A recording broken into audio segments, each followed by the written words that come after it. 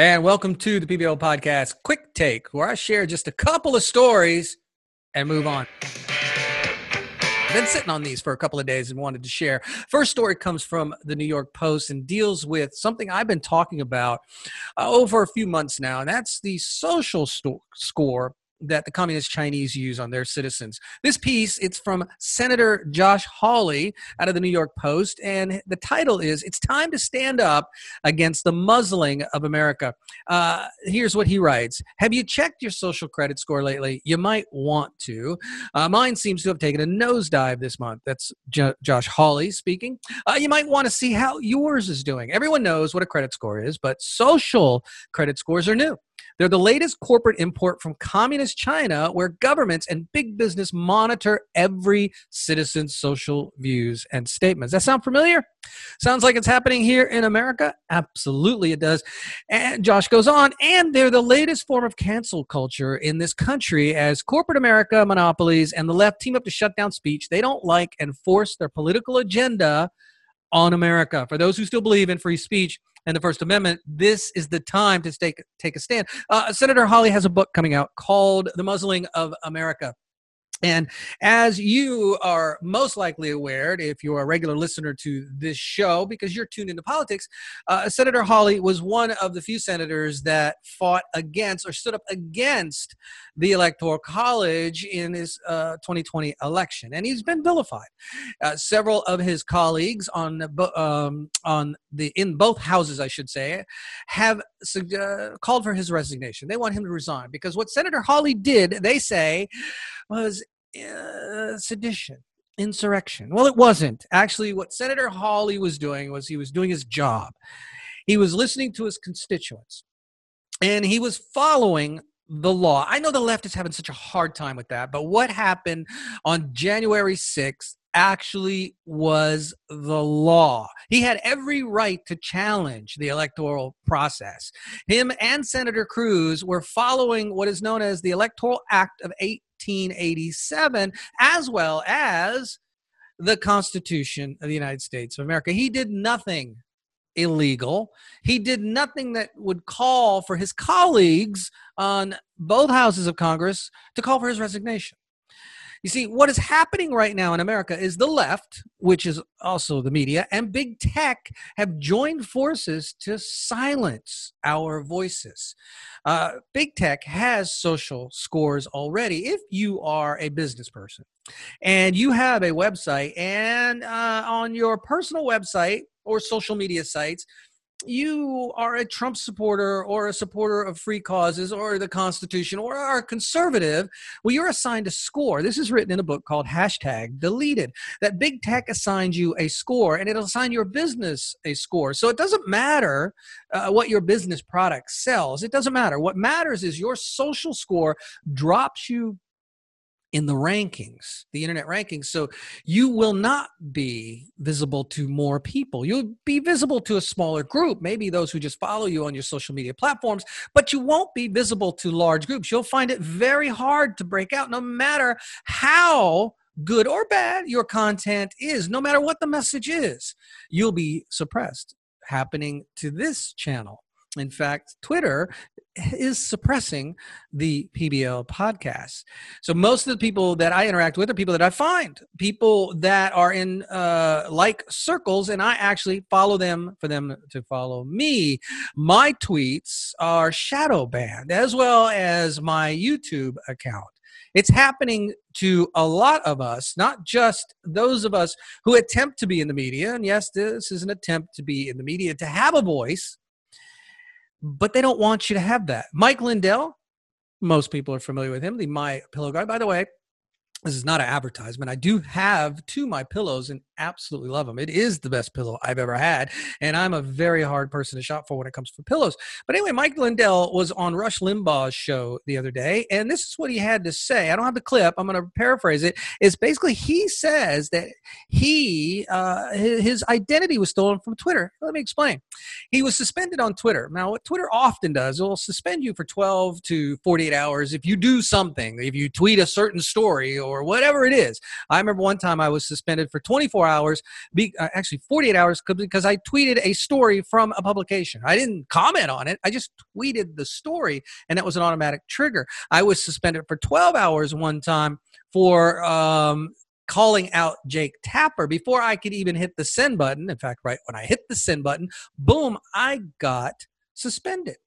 So they have their algorithms all written to protect certain media types in the media, as well as what media outlets are going to get you banned, suspended, whatnot. So Mike Lindell was banned, suspended from Twitter for 48 hours, and he couldn't do anything with his account. So his friends were saying, Mike, what are you doing with all these retweets, all this stuff you're retweeting out? It's not like you. And he's like, what are you talking about?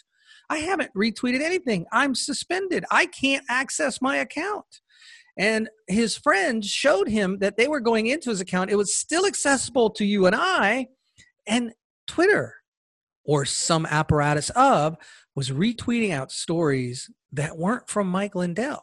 This, ladies and gentlemen, is what big tech and big media and the left are doing. Not only are they suppressing our voices, but they're stealing them.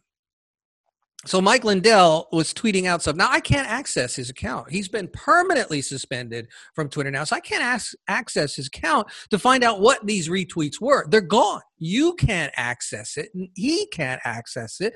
Only the Twitter gods are available to get inside of his account and find out what they were, and you know they're not going to do that. So it's hard to verify what Mike Lindell was saying, but he said it on the largest radio platform in the world. So if they're doing that, ladies and gentlemen, what else are they doing? How can we possibly believe that the left wouldn't take other measures to obtain power at all costs? This is what we're up against. How do you fight back? Well, there are a lot of emerging platforms out there, and I suggest and encourage a lot of you to go to those platforms. You can find me on several of them. Telegram is one of them. Parler says they will be back. That was one of them. MeWe is one of them. What is that other one? Gab is one of them. And Gab is probably the fastest growing right now. A lot of people are switching over to Gab from Twitter, and they're very slow because of it. You can find me, at the PBL Podcast. That's my handle on all of those. And you can find us on Rumble as well at the PBL Podcast. The way that we can fight back is stop using their services. And I know it's hard. I'm still using Twitter. I'm going to use it until they ban me, or until I finally just had enough of the hypocrisy, and that moment is getting closer and closer. But here's what's happening as they lose users, and right now, I estimate that Twitter has probably lost about 30%, maybe 40%. And when I say lost, there are several people that close their accounts, like Rush Limbaugh, and there were more people that were just suspended outright, banned outright. What I've mentioned this before in the show. What if you had a business of your own? Would you give away? Would you send 30 to 40% of your business to your competitor? Because that's what Twitter's doing. When their SEC filings comes out for first quarter results, what's going to happen to them? Right now, their stock is doing okay. That's a damn shame. It should be crashing. Quick take number 2 today. The NFL is in the news, and Breitbart has this piece. Here's the headline, several Super Bowl advertisers bow out over fear of offending viewers. From the piece, first paragraph says it all. A growing number of big-name advertisers, including Coke and Hyundai, are skipping the Super Bowl this year for fear of not striking the right tone amid America's contentious political landscape. So Coca-Cola is not advertising during the Super Bowl because they're afraid their social justice message will upset half the nation. Think about that. Now, is that really the story? I think it's part of the story. The other part of the story is NFL embraced the social justice crowd, and they're losing 30, 40, maybe 50% of their ratings. These advertisers know that the viewership for the Super Bowl will be lower than it was last year. Now, it'll still be huge. By any regular standard, it'll be a huge audience. It won't be a huge audience by Super Bowl standards. It will be lower than last year and most likely the year before that. Are you going to watch? I will not be watching it, but I'm not a sports fan. So for me, that doesn't hold a lot of weight. But how many sports fans have turned off the NFL? Well, 30 to 40%, judging by the current ratings. But let's get back to the Coca-Colas of the world, stating, again, a growing number of big-name advertisers, including Coke and Hyundai, are skipping the Super Bowl this year for fear of not striking the right tone amid America's contentious political landscape. I have some advice for these advertisers, and I'm giving it to them for free because that's just the kind of guy I am. How about, instead of advertising social justice messages, trying to wrap your product around these social justice messages, how about you just tell us why we should drink or use your product? I know. It's far-fetched and it's radical. It's a radical idea in the world of marketing by telling me, the user, why it would be a good thing that I would actually purchase your products. Hey, thanks for listening to this quick take of the PBL podcast, Politics and Brown Liquor. As always, we bring it to you raw, unfiltered, and with no chaser. You can find us on our social media platforms at the PBL podcast.com.